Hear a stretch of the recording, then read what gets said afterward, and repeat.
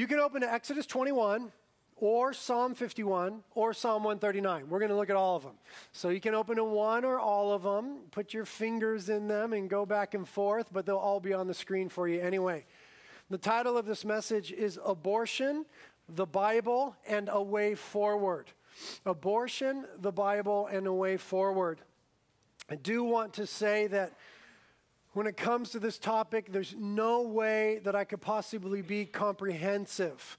I'm not competent enough to be comprehensive, nor do we have the time for me to be comprehensive. So, in light of that, for those of you that know a lot about this issue and this issue is near and dear to you, you're sure to be disappointed. There's going to be something I didn't cover, something I didn't say, some angle that I missed. So I'm sure that I'll disappoint many of you, and I'm prepared for that.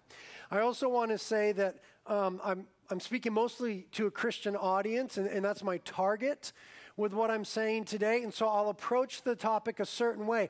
If I were speaking to a non-Christian audience, which I would love to do on this issue, I would approach it a different way. But being that I'm speaking predominantly to Christians, I have two primary concerns. Number one, how does Scripture inform and shape how we think about and feel about the issue of abortion? And number two, how should we interact as Christians with the broader culture concerning the issue of abortion? There are so many ways that we could approach this topic. There's so much that we could talk about, so much that we could look at.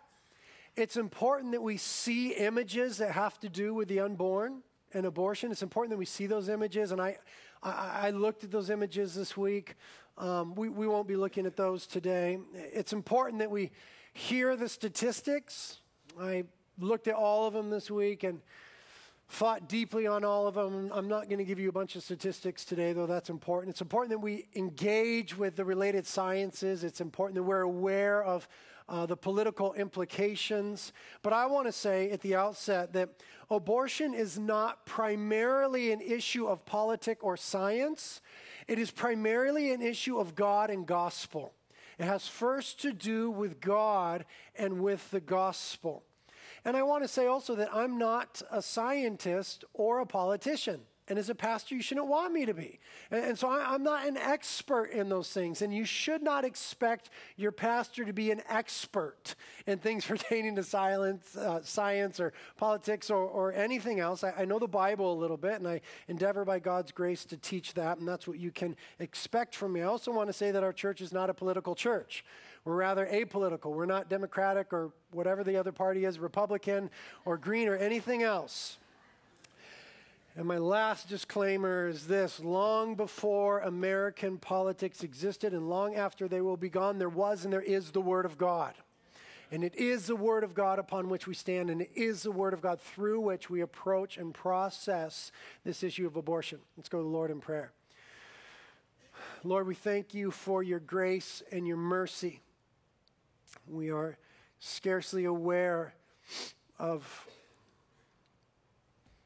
how we must appear before you as a nation and even the church in the way that we've handled this issue. And we would just ask for grace and mercy, Lord. We would ask that you would open our eyes, that we would feel what you want us to feel, and that we would think what you want us to think.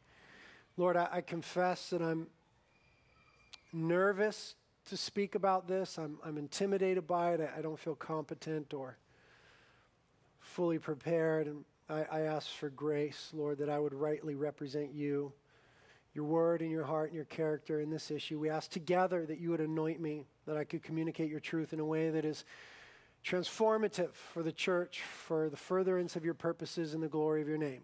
We ask it in Jesus' name, amen. Much of the debate concerning the abortion issue hinges on the concept of personhood. Personhood. In other words, when is it a person that is present in the mother and not just a blob of cells? Not merely life, okay, just life isn't the issue because sperm and eggs are alive, twigs are alive. Life isn't the issue, but personhood is the issue. We kill sperm and eggs all the time. But we're not supposed to kill people.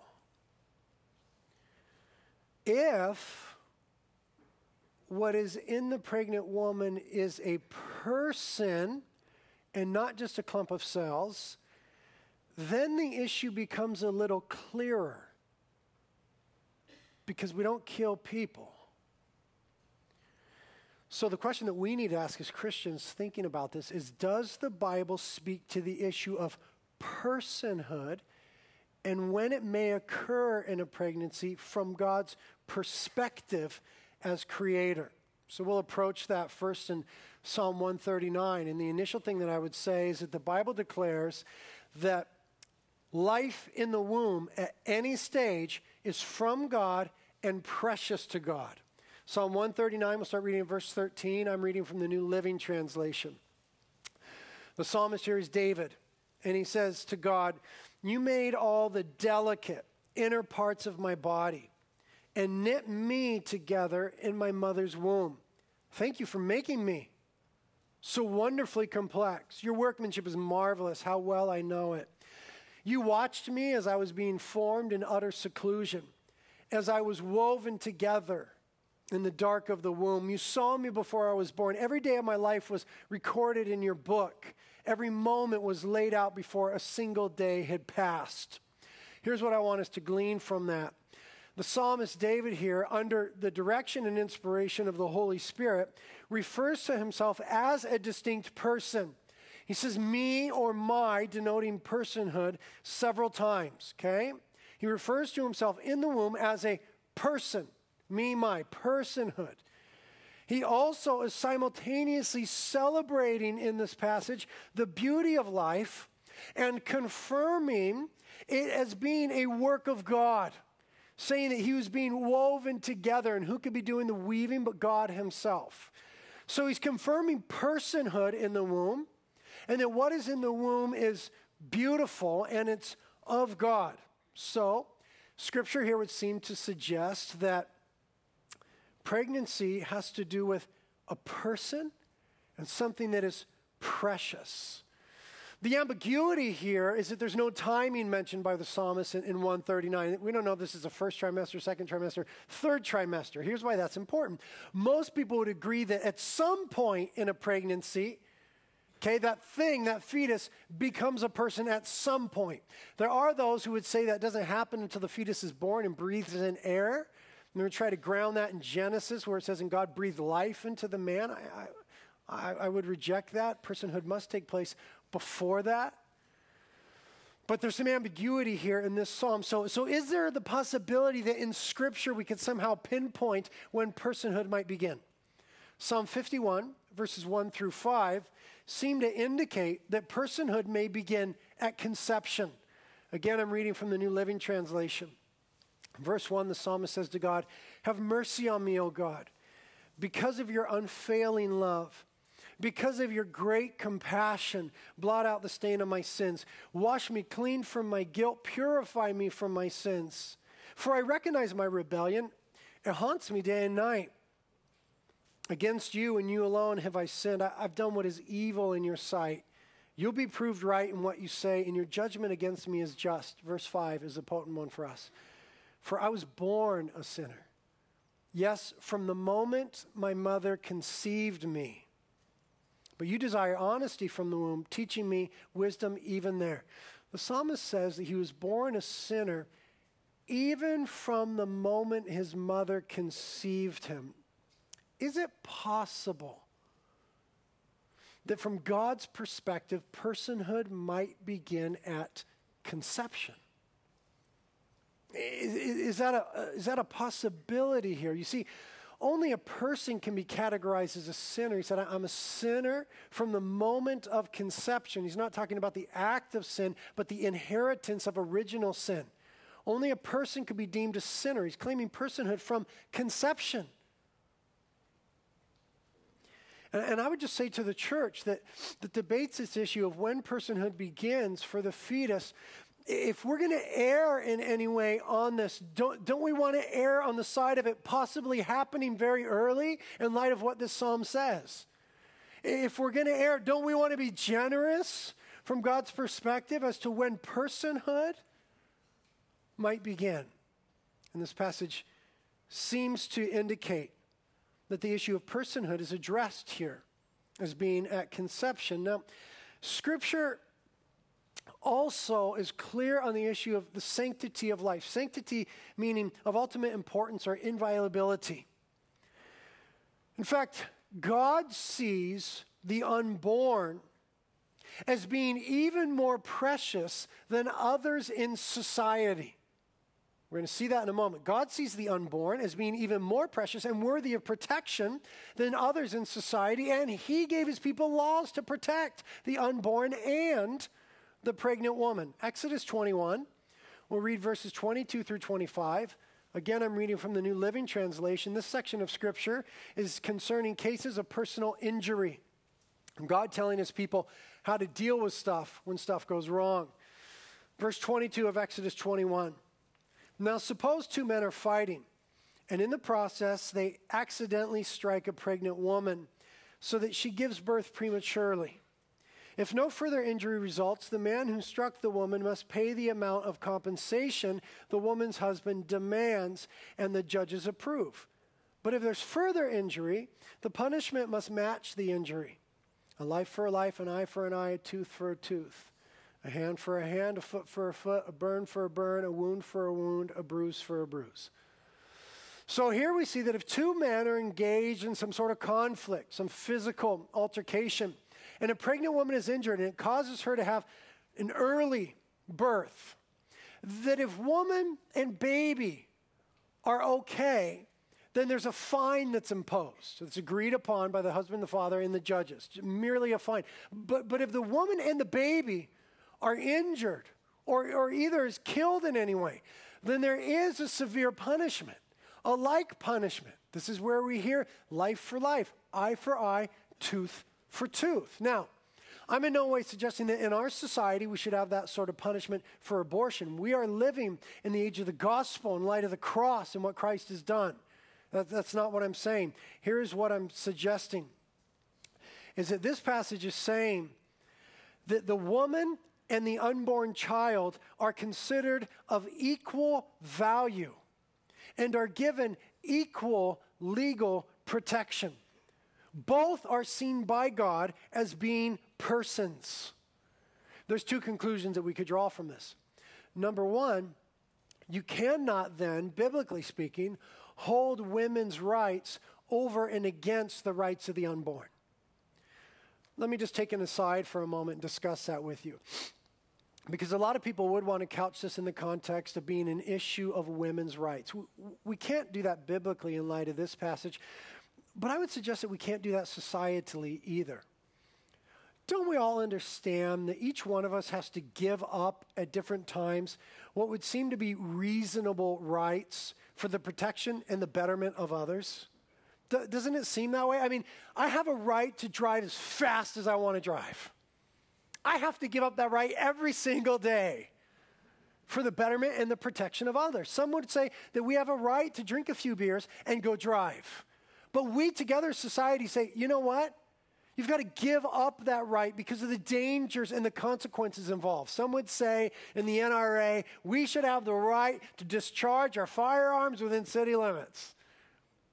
And society says that would be a reasonable right probably at one time, but because of the dangers that it proposes in our context, you need to give up that right. Don't we all understand in society that for the weaker, for the lesser, for the betterment of others, we all at various times in different ways give up reasonable rights?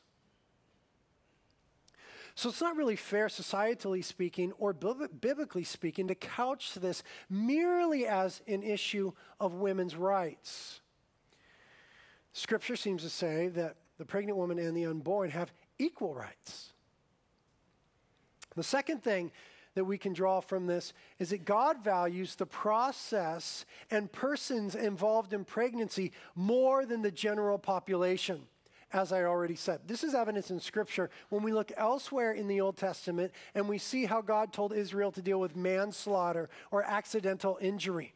It wasn't life for life, eye for eye, tooth for a tooth. If someone accidentally killed someone, that's called manslaughter.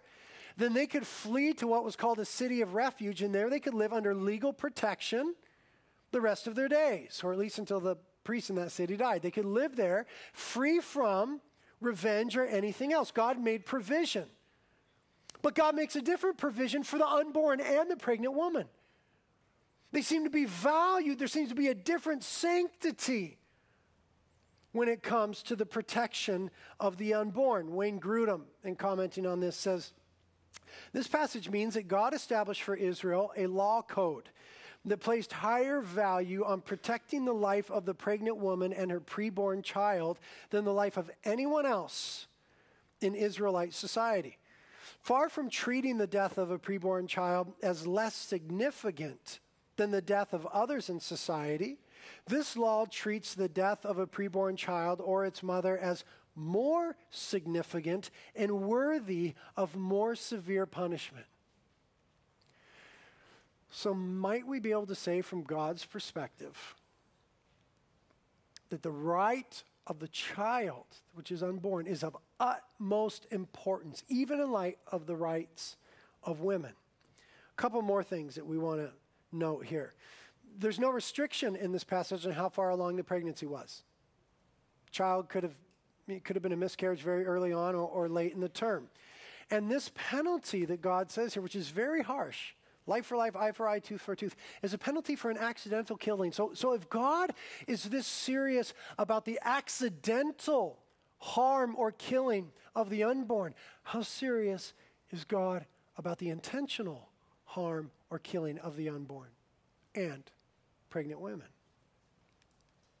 So there appears to be the concept of sanctity of life for an unborn child from God's perspective, as evidenced by the laws that he gave Israel. The possible conclusion then from these three passages is this. Number one, it's possible that personhood is assumed from the moment of conception.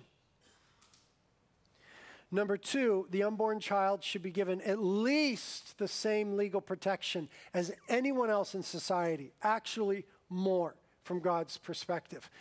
And so the logic then of this issue is this. Number one, we should not kill other people.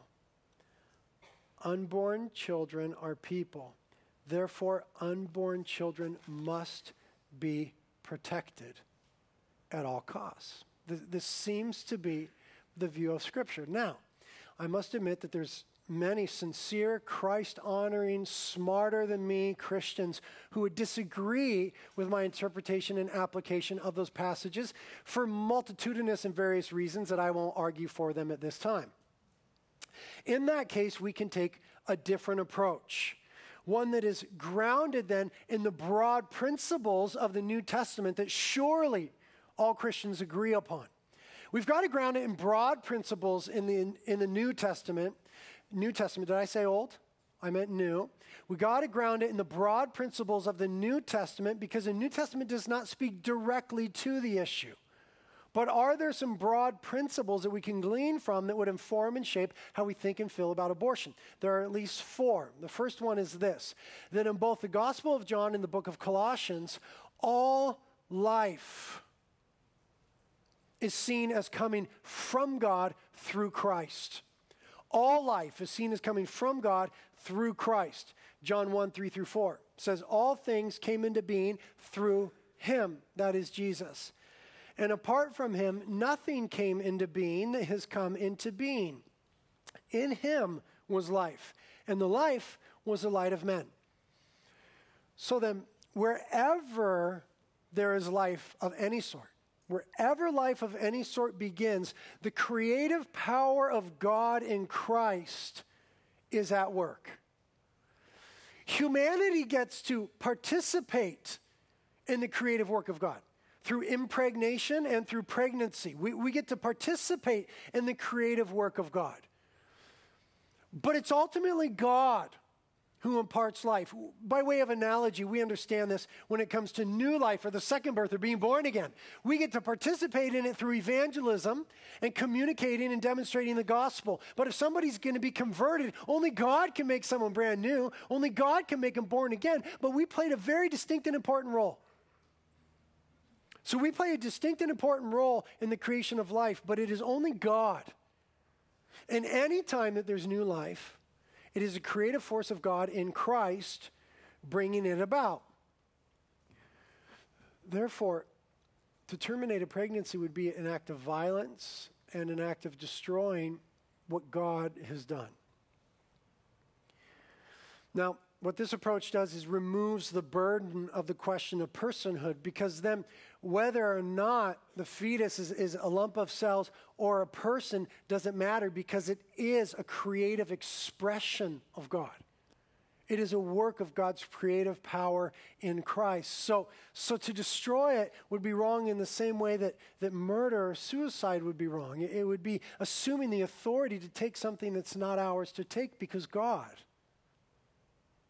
created it in Christ Jesus. We can also look at broad ethical principles taught in the New Testament. My second point is this.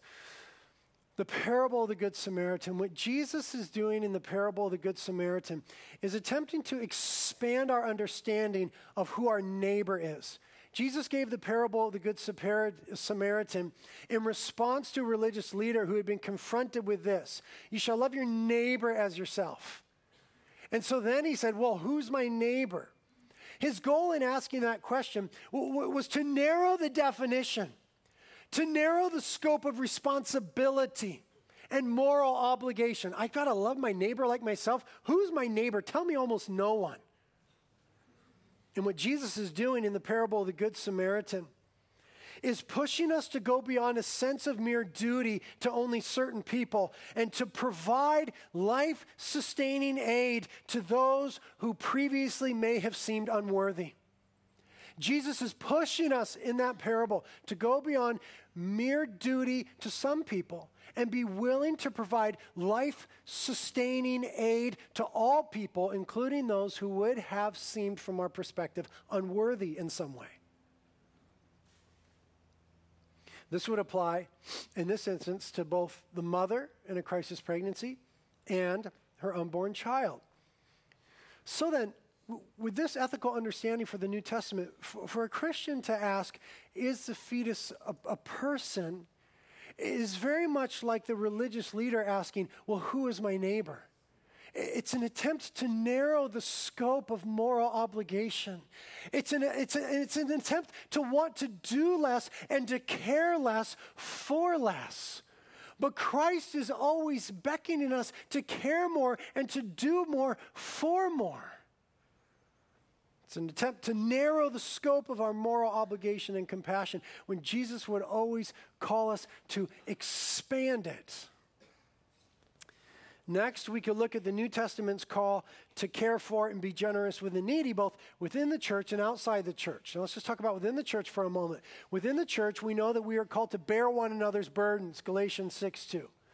We know from the example of the early church in Acts chapter 4 that when anyone within the church was in need, the others covered them. Whatever that need was, they covered them. They took care of each other in that way. So, ideally, we're really far from this, but if the church ever got to where we were supposed to be, in this New Testament ideal of bearing each other's burdens, of caring for each other, of providing for each other, if we ever got to where we were supposed to be, then there would be no need for man or woman or anyone to seek an abortion on the grounds of financial burden or an inability to care for the baby. Because we would be saying as a community of faith, if you can't afford it, we'll pay for it. If you can't afford to do this, we'll provide. If you have an inability to raise this child, we'll come alongside you and raise this child. We will raise this child. Whatever you are lacking, we will make up, because that's who we are as a church. That's the ideal of Christ. That's a picture of the New Testament. And here's why that would be profound, because the vast majority of abortions are performed because there's a sense that I cannot afford, we cannot, right? The man is just as guilty as the woman. We cannot afford this, or we are unable to bear this. Now, everyone, when you say something like that, will say, well, what about cases of rape and incest?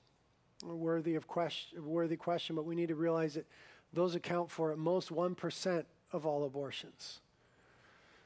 Someone would say, well, what about the question of when the mother's life is in danger. Well, that would account for 0.118% of all abortions. So even if those are a give, and I don't know, but even if those are a give, if we ever begin to live like we're supposed to live according to the New Testament, we would effectively eliminate the need for 98% of all abortions. Within the church, we would eliminate the need. And if we developed a culture of love like Christ is beckoning us to, then we would feel okay enough to come to one another and say, I have an unplanned pregnancy, and I can't do this. And we would pick up the slack. And then imagine if we started to do that in the world, because we're not just called to care for each other as Christians, we're called to care for the needy in the world, the helpless in the world, the overwhelmed in the world. Think of how far beyond protesting that would go. One preacher said it this way, quote, changes in the law, blocking abortion clinics, demeaning name-calling will never stop abortions. The history of the church through the ages has been the history of changes brought about in society through the church, demonstrating and living an alternate vision for life. We need to stop telling our non-believing neighbors how wrong their way of life is, and need to start showing the power of the gospel in the way we live. And let me ask you, he continues, which has greater power?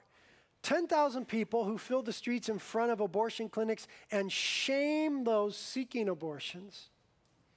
Or 10,000 people in California who take to the state capitol in a petition they have signed stating that they will take any unwanted child of any age, any color, any physical condition so that they can love that child in the name of Jesus Christ? Which is more powerful? A final approach in a broad ethical sweep of the New Testament is the possibility of living lives that imitate Christ.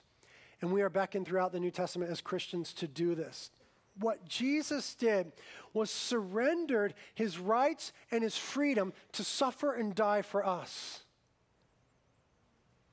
Jesus surrendered his rights as God and his freedom as a man to suffer and to die for us. We, who before Christ were helpless and weak. So the Christian ideal then is that we're to be imitators of Christ, who would be willing to give up certain rights and lose certain freedoms and even suffer for the well-being of others. That's the call to imitate Christ. And we all understand, as I referenced earlier, that from time to time we have to give up certain reasonable rights for the benefit of the weaker. Paul spoke about this in 1 Corinthians 8, where he said, I've got no problem eating meat sacrificed to idols, but if there's weaker Christians for whom that is a problem, then I'll never eat meat again. Paul said, I'm willing to just give up certain rights and comforts and privileges for the weak and the helpless. To imitate Christ is to be willing to sacrifice much and to give up much and to forego much to help those who are most vulnerable and weak and helpless. Certainly that would be the unborn.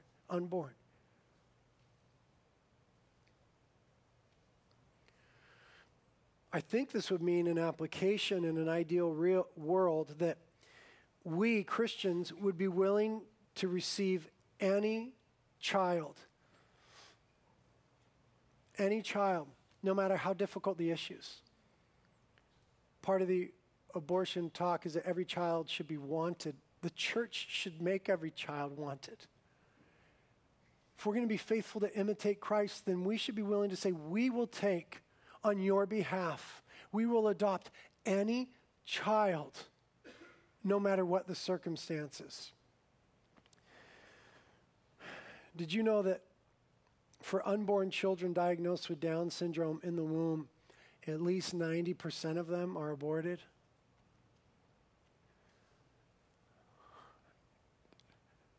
Do you know a child with Down syndrome? You know how beautiful they are? There's one little girl at our Ventura campus, Maya. She's about my daughter's age, and she's a child with Down syndrome, and she is so beautiful and so full of life. And her smile is like nobody else's smile in the world, and she loves me.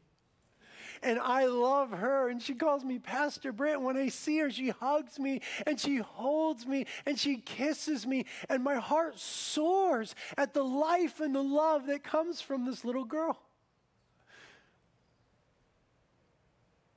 And to think that our society would say that they're unwanted. You see, if we ever got to the place as the church of living like we're supposed to live, being willing to bear the burden of any child, any mother, there'd be almost no need for any abortion at any time. Almost no need. Almost no need. If we were who we were. So how do we, as the church, then address and begin to remedy the issue of abortion in culture? Is protesting the way forward? Is legislation the way forward? Just let me say, very candidly, that protesting doesn't do anything. Protesting has never changed anyone. It has never changed anyone in the history of the world. Protesting does not change lives.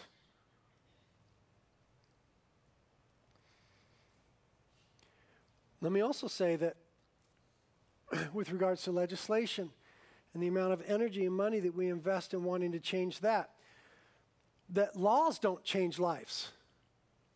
Not even God's law changed lives. The New Testament says that the law is powerless to save or to change us.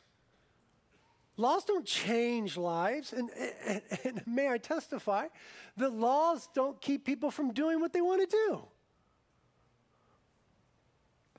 I'm not saying that we should never protest. Maybe somebody should at some time, I don't know. And I'm not saying that we shouldn't work to change laws. I think we probably should. I'm just saying that I don't think that's the way forward. Maybe there's another way forward. You see, the scriptural principles here that many of us are agreeing upon are only agreed upon when you have the eyes of faith, the community of the church, and the belief that the Bible is the Word of God. If you don't have the eyes of faith, the community of the church, and the belief that the Bible is the Word of God, then you're not going to agree upon these principles. Therefore, we cannot expect broader society to think the way that we ought to think about abortion. It requires the eyes of faith, the community of the church, and a belief that the Bible is the Word of God. Broader society does not hold to those things. So we cannot expect them to think and feel the way that we ought to think and feel about abortion. We stand in relation to culture much in the same way that the early church stood in relation to the Roman Empire.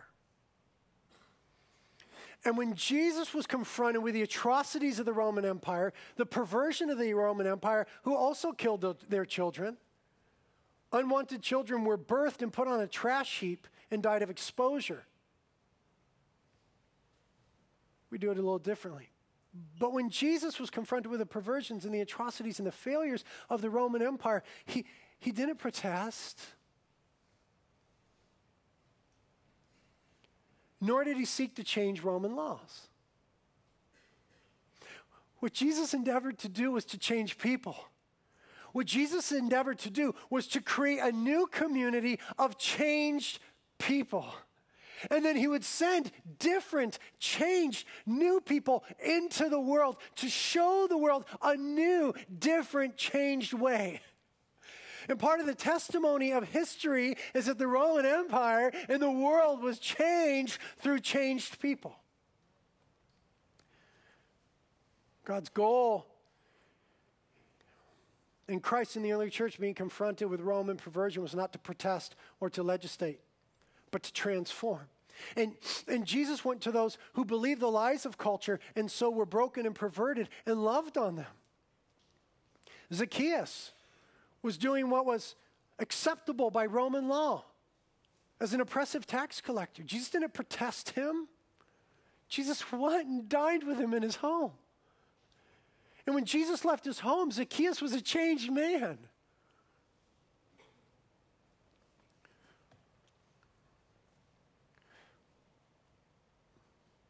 We're called to be changed people who would display and offer a new way of living. As Richard B. Hayes says, a counter community of witness summoning the world to see the gospel in action. You see, I don't think that protesting or anger is the gospel in action. I don't think that ever represents the gospel. I think it's unchristian and ineffective. To protest in anger is to do something that's totally foreign to the person of Christ. Violence or threats against clinics and doctors, something that would be totally foreign to the person of Jesus, his message and his methods.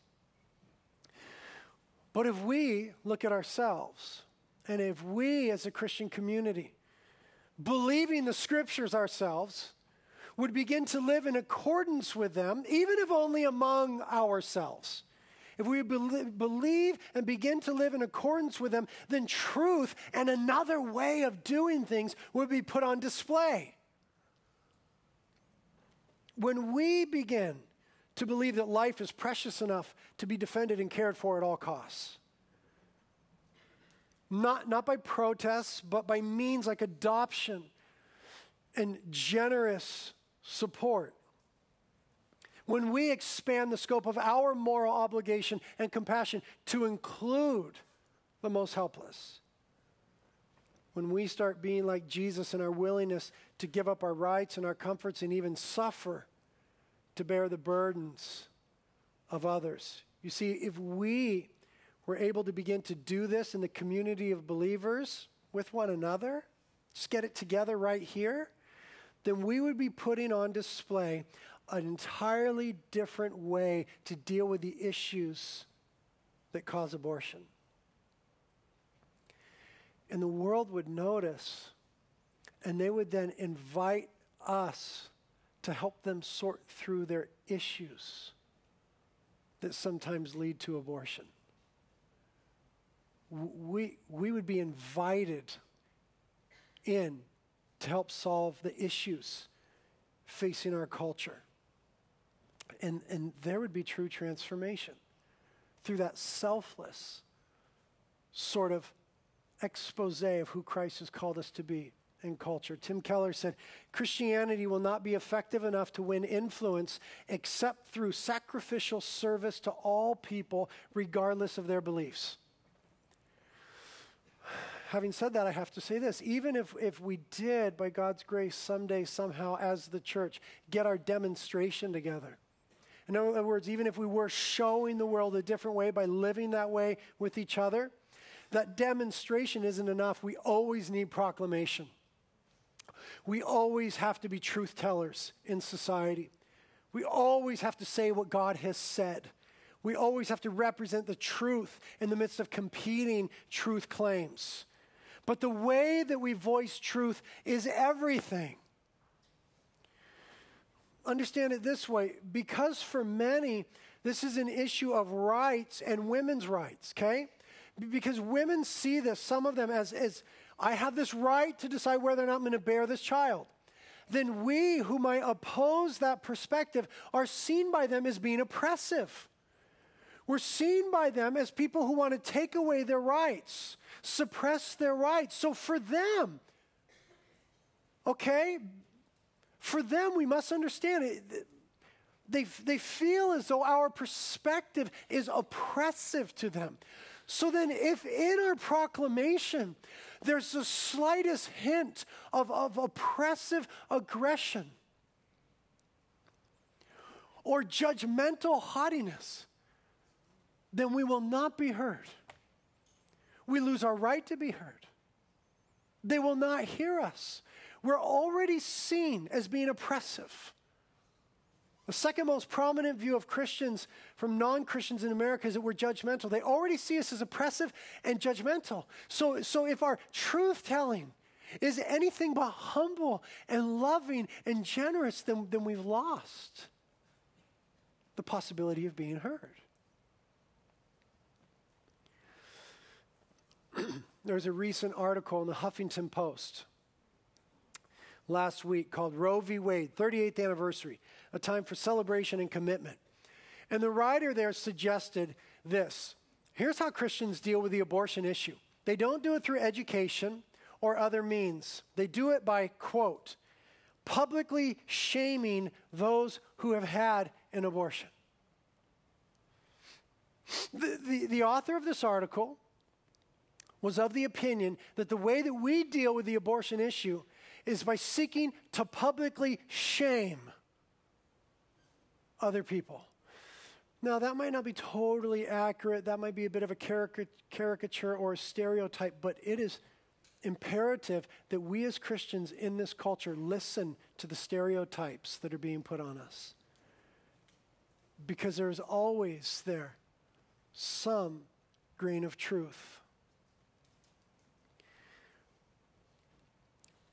If we're perceived, even perceived, as those who want to deal with this issue by shaming people, then there's no way that they perceive us as those who want to help them by loving and giving and by representing Jesus. There's no way that they think we represent Jesus if they think that our modus operandi is to shame people.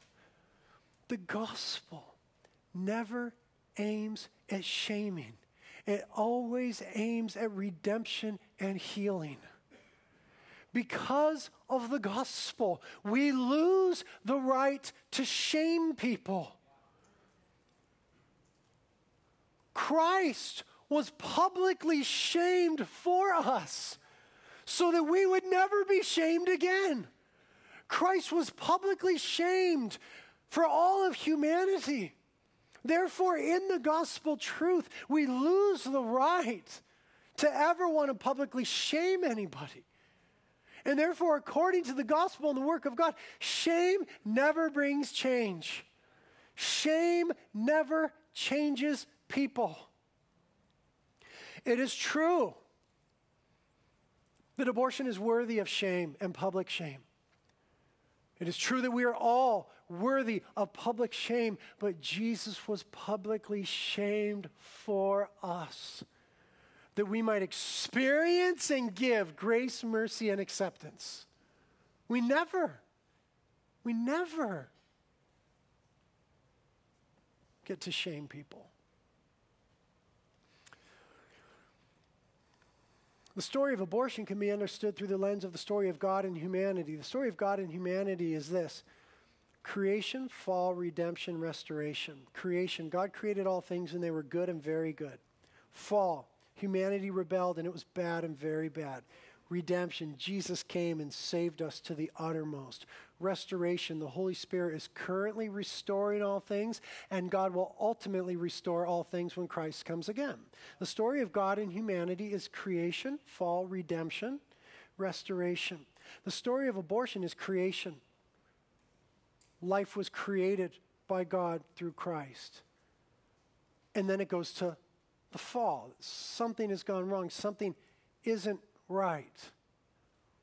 For us to enter that story with shame is to circumvent and hijack the story of God for humanity. The only point into which Christians can enter the story of the person considering abortion is the point of redemption.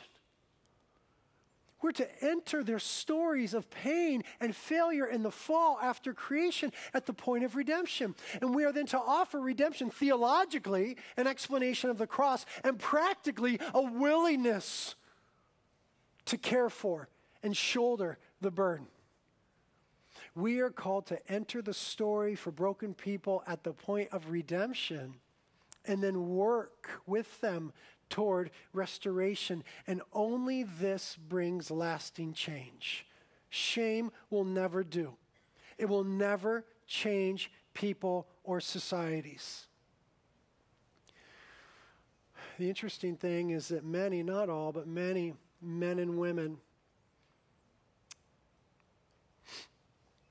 who are guilty of abortion already feel ashamed. And it's difficult for them because They grew up in a culture that told them it's okay to get an abortion. And then they have one and they don't feel okay. And so they're vexed and they're confused. Everyone, my teachers, everybody told me it was okay, but I don't feel okay. And then there's this sense of isolation that comes to them because society told me it was okay. I don't feel okay. I don't think I could go to society for help because something must be wrong with me. And even worse, they say, I don't think I can go to the church because I think they want me to feel ashamed and judged. And this leaves the man or the woman affected by abortion in a place of isolation, loneliness, and prey to the accuser who would want them to wallow in their shame.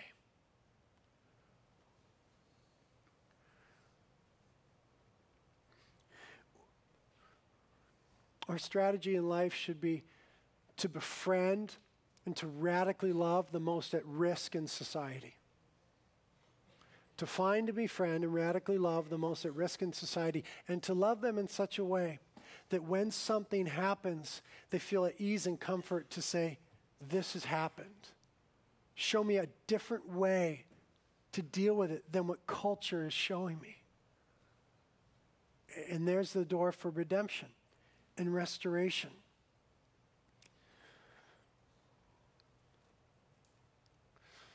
Beauty goes so much further to transform things than shame does. The author of that book I earlier recommended, The Next Christians, Gabe Lyons, his child was diagnosed, his first child, with Down syndrome while in the womb. He and his wife had the child. And as the child grew, they realized the love and the joy and the life that came from this child into their life. And they sought fellowship with others who were experiencing children with Down syndrome. But it was hard to find them because 90% of them had been aborted. And in a desire to change that number, seeing the life and the love and the beauty that came from their own child with Down syndrome, they thought, what could we do to change this? And they didn't seek to shame culture. What they did was seek to show culture something beautiful. So they made a booklet that talked about more hopeful options for a couple or a mother whose child in the womb is diagnosed with Down syndrome. And they filled it. They found the best photographer they could, and they filmed it with beautiful images of Down syndrome children with Down syndrome, beautiful images and families. And by the grace of God, they got it placed in clinics and doctors' offices and hospitals in the Atlanta area. And doctors seeing this began to agree to present a more hopeful option to people whose unborn children were diagnosed with Down syndrome.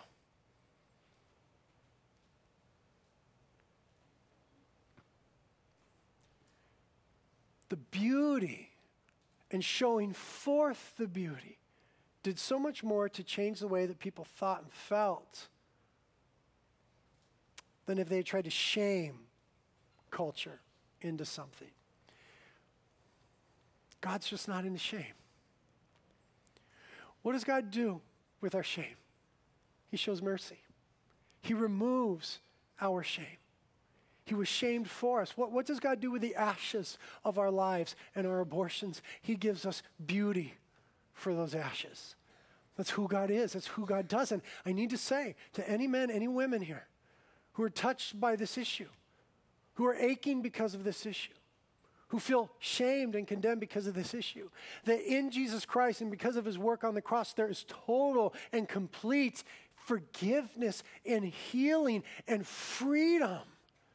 That you can feel brand new, accepted, loved, and adored because of what Christ has done. I want to bring my friend Christy up right now. And Christy is just going to testify real quickly, having experienced that forgiveness and that love of Jesus.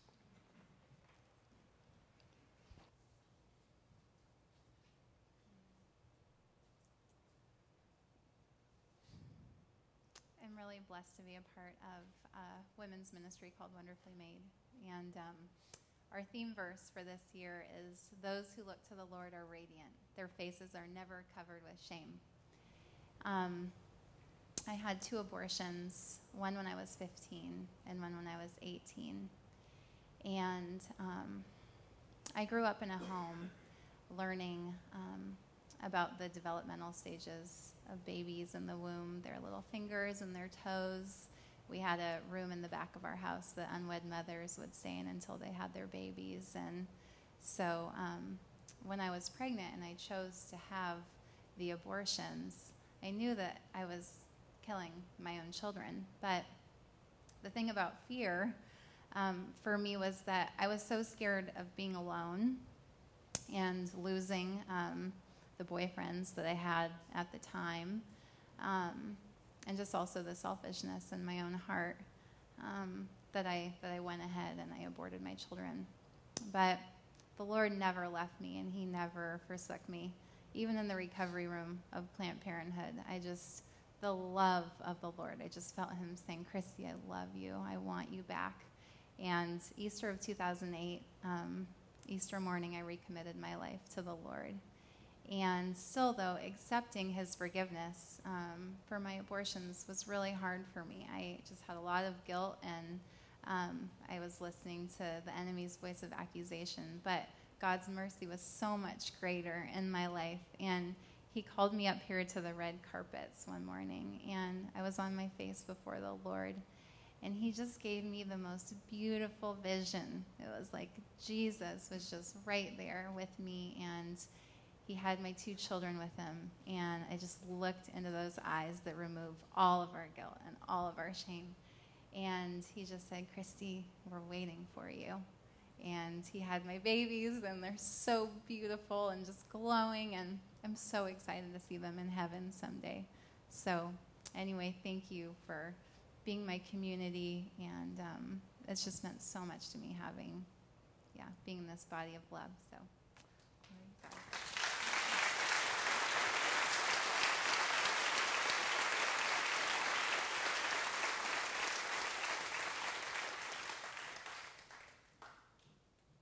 Those of you that need to hear that, hear that.